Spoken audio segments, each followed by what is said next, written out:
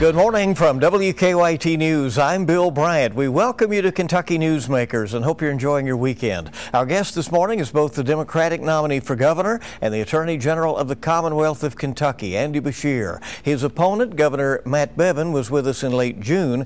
Beshear emerged from a hard-fought Democratic primary and has spent recent weeks trying to unify the party.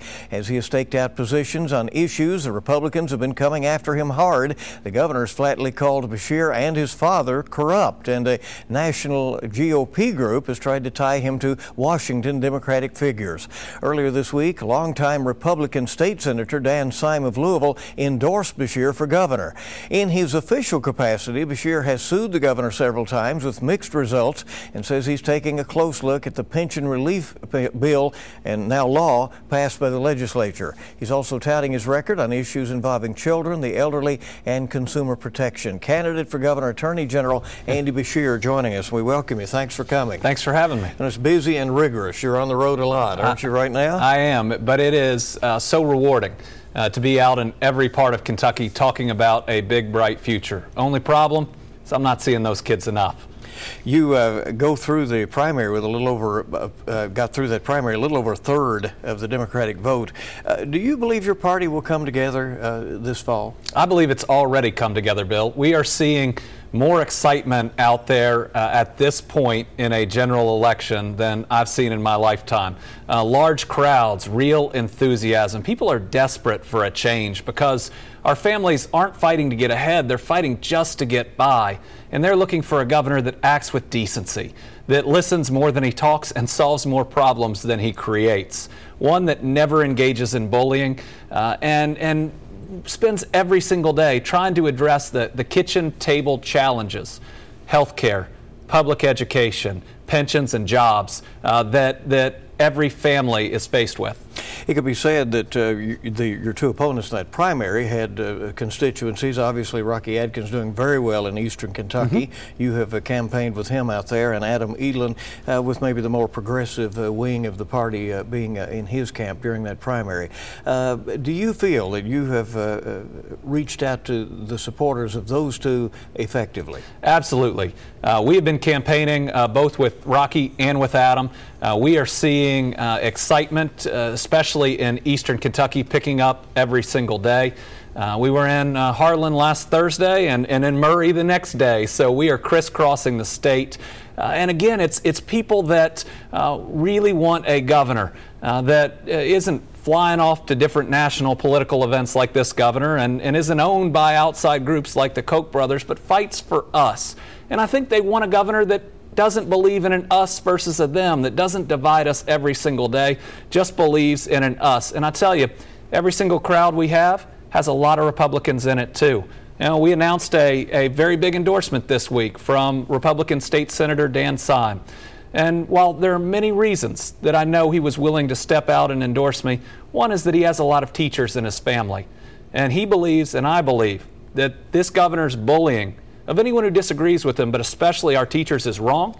And we got to get back to a basic threshold of decency and of knowing this race isn't about right versus left. It's just about right versus wrong. Do you think the teachers are engaged in this campaign? Oh, they are engaged. They are fired up. They are out with us every single day, knocking on doors. We've knocked on over 50,000 doors in the last 2.5 weeks alone. We've seen them at big rallies, and we see them also organizing on their own. Listen, Matt Bevin thinks our teachers are thugs and are ignorant. I think that they are amazing. I'm a product of Fayette County Public Schools, graduating from Henry Clay High School. I wouldn't be here but for our teachers. My mom was a public school teacher in Woodford County for a while, and my running mate, Jacqueline Coleman, will be the first active educator to serve as lieutenant governor since Martha Lane Collins. We're doing this interview before Fancy Farm, right, so people now have a little perspective of how that rough and tumble went this weekend. But it appears that you are trying to focus your campaign on largely in-state issues, and the governor has the help of President Trump and is able to blur the lines between the Frankfort and Washington issues. Is this a race in which it is hard these days to set apart the national issues from the in-state issues? Things like abortion, immigration, environmental policy are relevant both places, aren't they? Well, I think that people are going to see a stark contrast. Governor Bevin cannot win on his record of trying to tear away health care from people through his steps to eliminate expanded Medicaid, through his attempts to remove coverage for people with pre-existing conditions, from his attempts to tear down public education. He knows he can't win on his record here, so he's going to try to distract people with as much as possible, and we're going to see stunt after political stunt. To me, this race is about kitchen table issues that should not be partisan. Public education, jobs, health care, and pensions. And let me tell you what a kitchen table issue is to me. When I sit at my kitchen table and I look at the people that I love most in the world, it's my wife Brittany, my son Will, and my daughter Lila. 3 out of 4 of us have a pre-existing condition. That is critically important because that's everybody's kitchen table. And we want to protect that coverage. I want to make it a state law to kick anyone off their coverage for a pre-existing condition. But I tell you something else that we're going to be talking about. And that's the fact that these pharmaceutical companies are gouging us every single day. You know, a vial of insulin costs $7 to make, and some of these companies are charging almost $300 for that vial. That is life-saving medication. And while this governor has done nothing to try to reduce the price of prescription drugs, I'm going to fight every single day. What can one state do? What can a state government do on the price of prescriptions? I tell you what one state attorney general has done. He sued the 3 largest makers of insulin to try to immediately address that.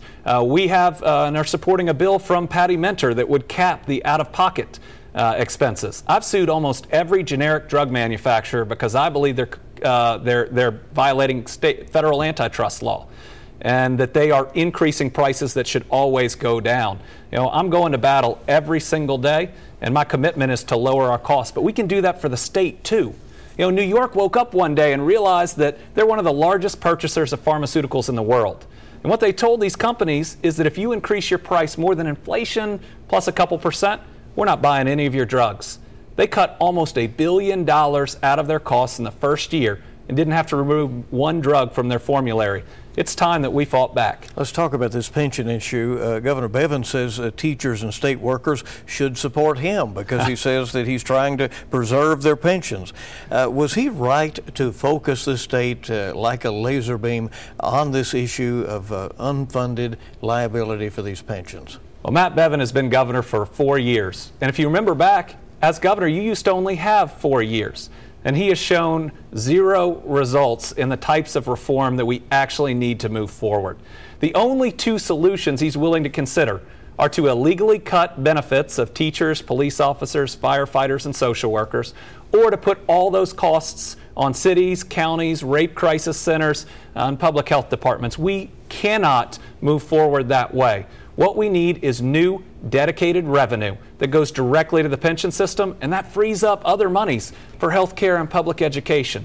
And the way we do that is through expanded gaming. Even Tennessee just authorized sports betting. That means every state around us leeches hundreds of millions of dollars from us every year.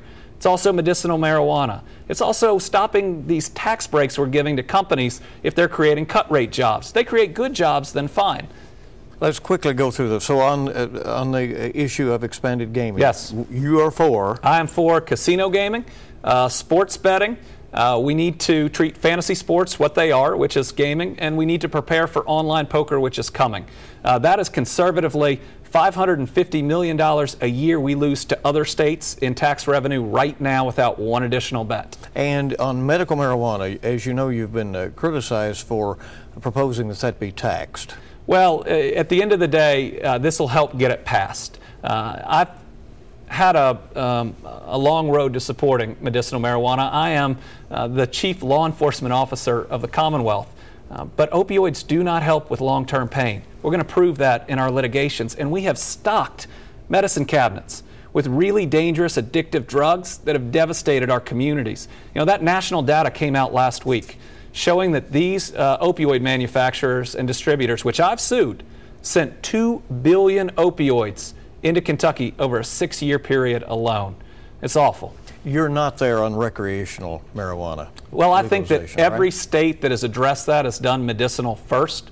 I think we have to prove that we can do it responsibly. And right now, my position is those with long-term pain or some chronic diseases or conditions, that it presents a better alternative than some of the medication they're getting. We finally saw a bit of a turnaround in the horrendous number of overdose deaths that we have had that happened in the country, and it happened in Kentucky. It is slight. Are we finally potentially maybe on the right path? We have so much work to do. We lose 30 Kentuckians a week, and those are people that I know and love. And it was just 2 years ago that not 10 miles from here, I pulled an overdosing man from a car and watched the life drain from his body before Narcan brought him back. We are still in an epidemic, and we have to be vigilant every single day. This epidemic arose in our lifetime. I believe that we can defeat it in our lifetime. And one of the most important things that we're going to have to do is when the dollars come in from these lawsuits. I filed more than any other attorney general. I've driven one of them into bankruptcy, but we're going to follow them out of it as well. We have to spend every single one of those dollars on prevention, on treatment, and recovery. And if we can have that one period in time where we focus an intense amount of resources, yes, I think we can get ahead of this, and I think we can actually end the epidemic. So you think we have a lot of people in jail who need to be in treatment? Absolutely. Is this,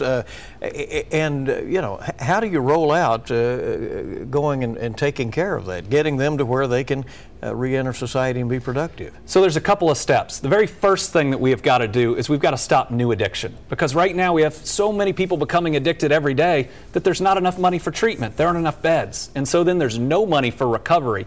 Once somebody gets better, we don't have money to help support them in keeping them better. So our opioid disposal program and other prevention efforts, cleaning out every single medicine cabinet across Kentucky, making sure we're not stocking them with opioids, is the first and most important step to preventing new addiction. Then on treatment, we have to have the resources. It's one of the reasons I'm fighting so hard to make sure everybody, when they are ready, can get the treatment they need. And it needs to be different types, medically assisted, 12-step, men's, women's, and adolescent treatment, because the same thing doesn't work for everybody. Is it done through a network of private providers, or does the state literally get hands-on in more hands-on treatment? It's all in. We need everybody's help with this, and this is an epidemic we all face. There are some private providers that are doing good work. There are some of these quasi-governmental entities that are also doing some good work. There's the Recovery Kentucky Centers, which I think are one of the best investments of dollars and are able to multiply those dollars to help people. I'm willing to work with everybody. Isaiah House, not too far from here, does some really great work too. This is all of us putting our egos on the back burner, working together, making sure that every single day we're fighting for every single Kentuckian. Candidate for Governor, Attorney General Andy Beshear, the Democratic nominee, is with us on Kentucky Newsmakers. We're coming back. He has an ethics proposal that he rolled out this week, and we'll talk about that and more on Kentucky Newsmakers.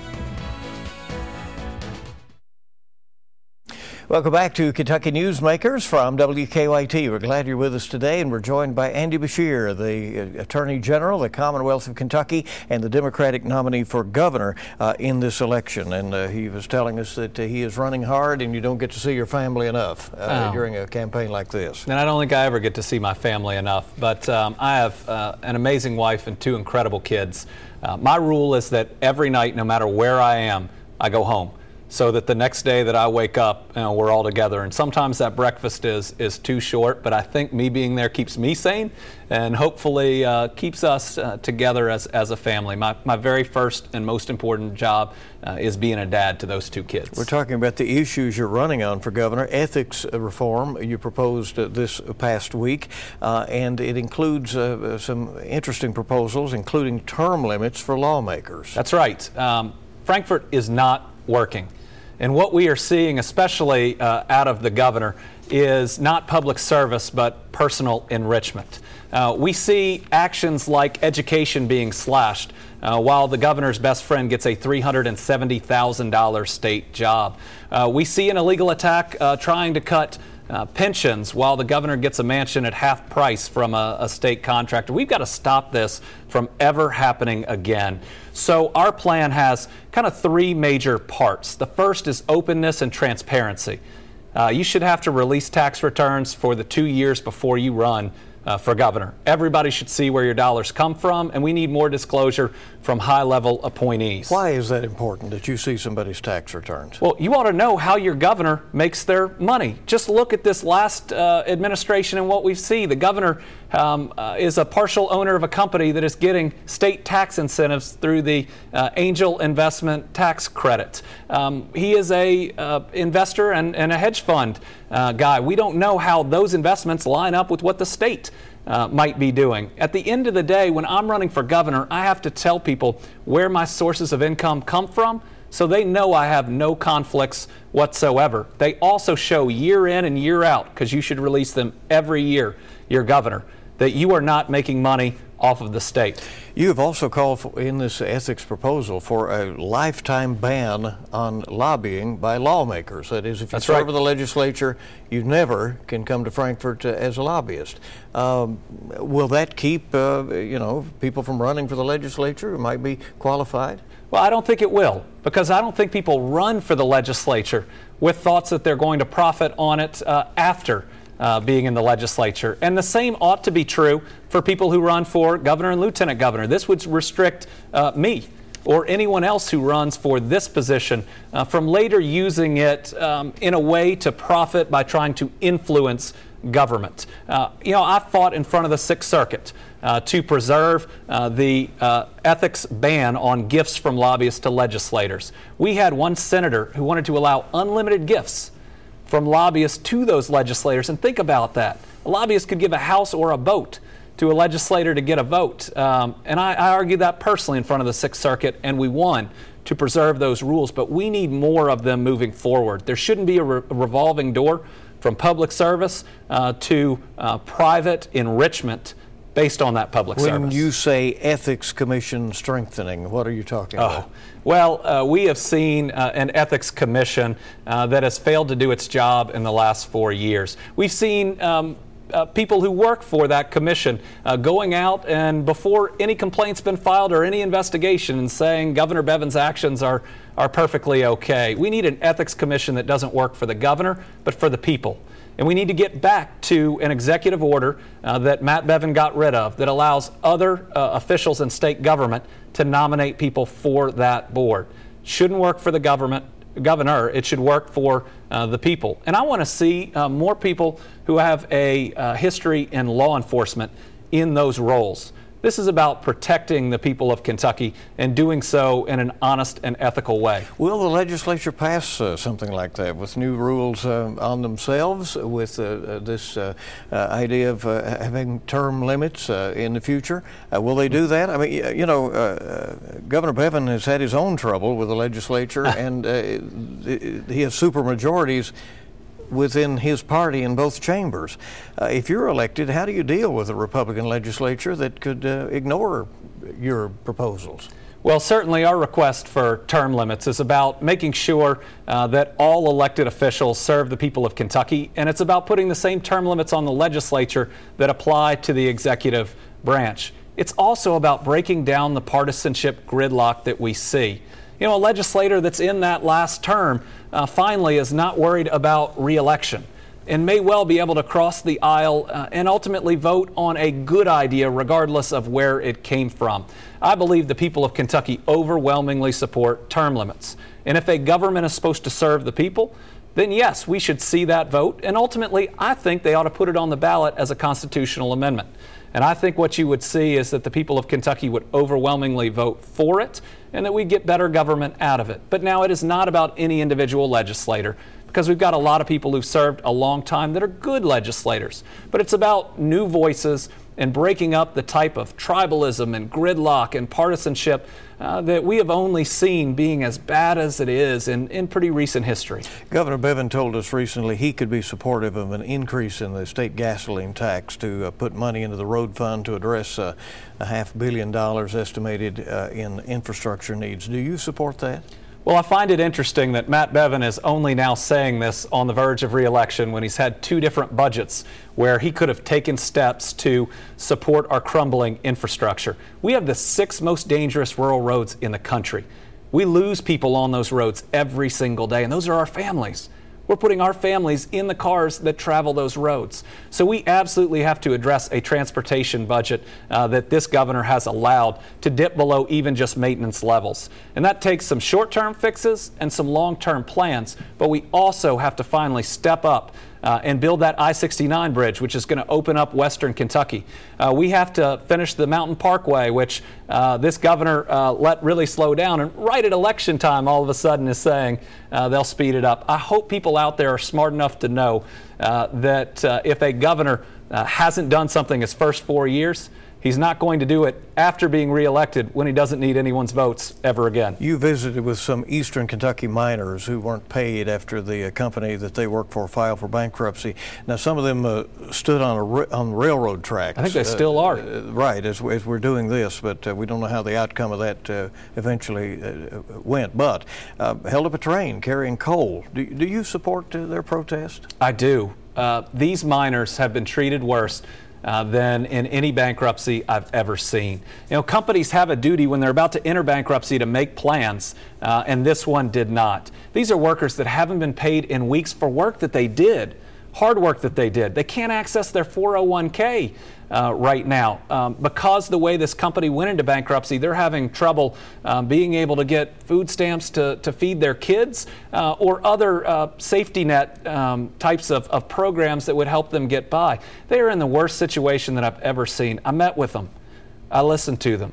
They are rightfully frustrated from a company that profited off of them and is trying to run away from their obligations. So I've teamed up with the AG of Virginia, and we're pushing the bankruptcy court to do something unprecedented because this situation is unprecedented, and make sure they get paid first. But what they're trying to do right now, people need to understand, is they're trying to make sure that that coal, which is from their mine, that any proceeds from it go back into the estate so they can get paid. What they're worried about is it's going other places. And we have to understand that worry, and we ought to support people who worked hard, who didn't get paid for it, who are being treated miserably, while a CEO of this company tries to go on to other things. Yes, I support them. Higher education has been cut since 2008 in Kentucky. Most states have turned that around and are investing more now in public colleges and universities. Kentucky continues to cut. As you've mentioned, more money for drug treatment, right. More money for transportation, more money for other things. Would the next governor be in a position to restore those cuts to higher ed? Yes, and I'm going to do that. We cannot continue to price our kids out of going to college or for that matter, technical schools. We have to make sure that every single Kentuckian is either getting that higher education or that training to be really productive members of a workforce that we're going to have to compete with the rest of the world. We're going to restore those cuts, and we're going to end the days where my wife and I are still paying off a student loan. I'm 41. I won't tell you how old she is, but you shouldn't have to mortgage your future just to get ahead and to get that degree. Andy Beshear is with us. He is the Attorney General of the Commonwealth of Kentucky and the Democratic nominee for governor. Our final minutes with him in just a moment.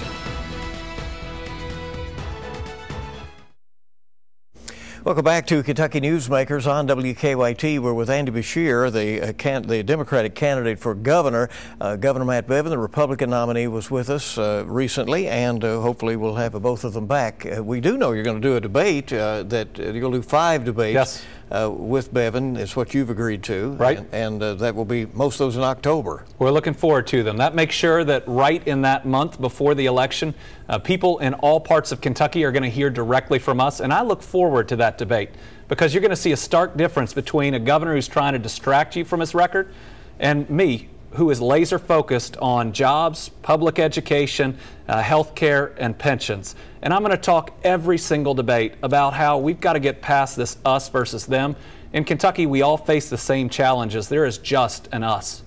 In your official capacity as Attorney General, we've been getting a lot of news releases lately about open records rulings that you've made, and when there have been appeals, in some cases you've won those. I think almost every time that you've had that. That seems to indicate that within government there are those who want to withhold public information. Yes.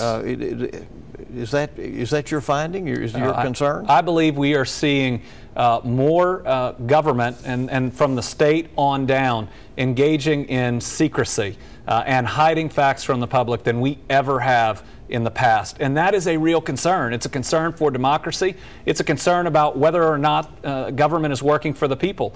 I mean, I will tell you that the Bevin administration is the most secretive group. I believe have violated the act more times than I can remember any other administration. People deserve to know what their officials are doing. And that's why these decisions in protecting the Open Records and Open Meetings Act are so important. And I tell you what, Bill, I believe in living by it. You know, we had a mistaken violation of the Open Records Act in the AG's office. But what did I do? I owned up to it. I put a video out explaining it. We made sure we released all those records.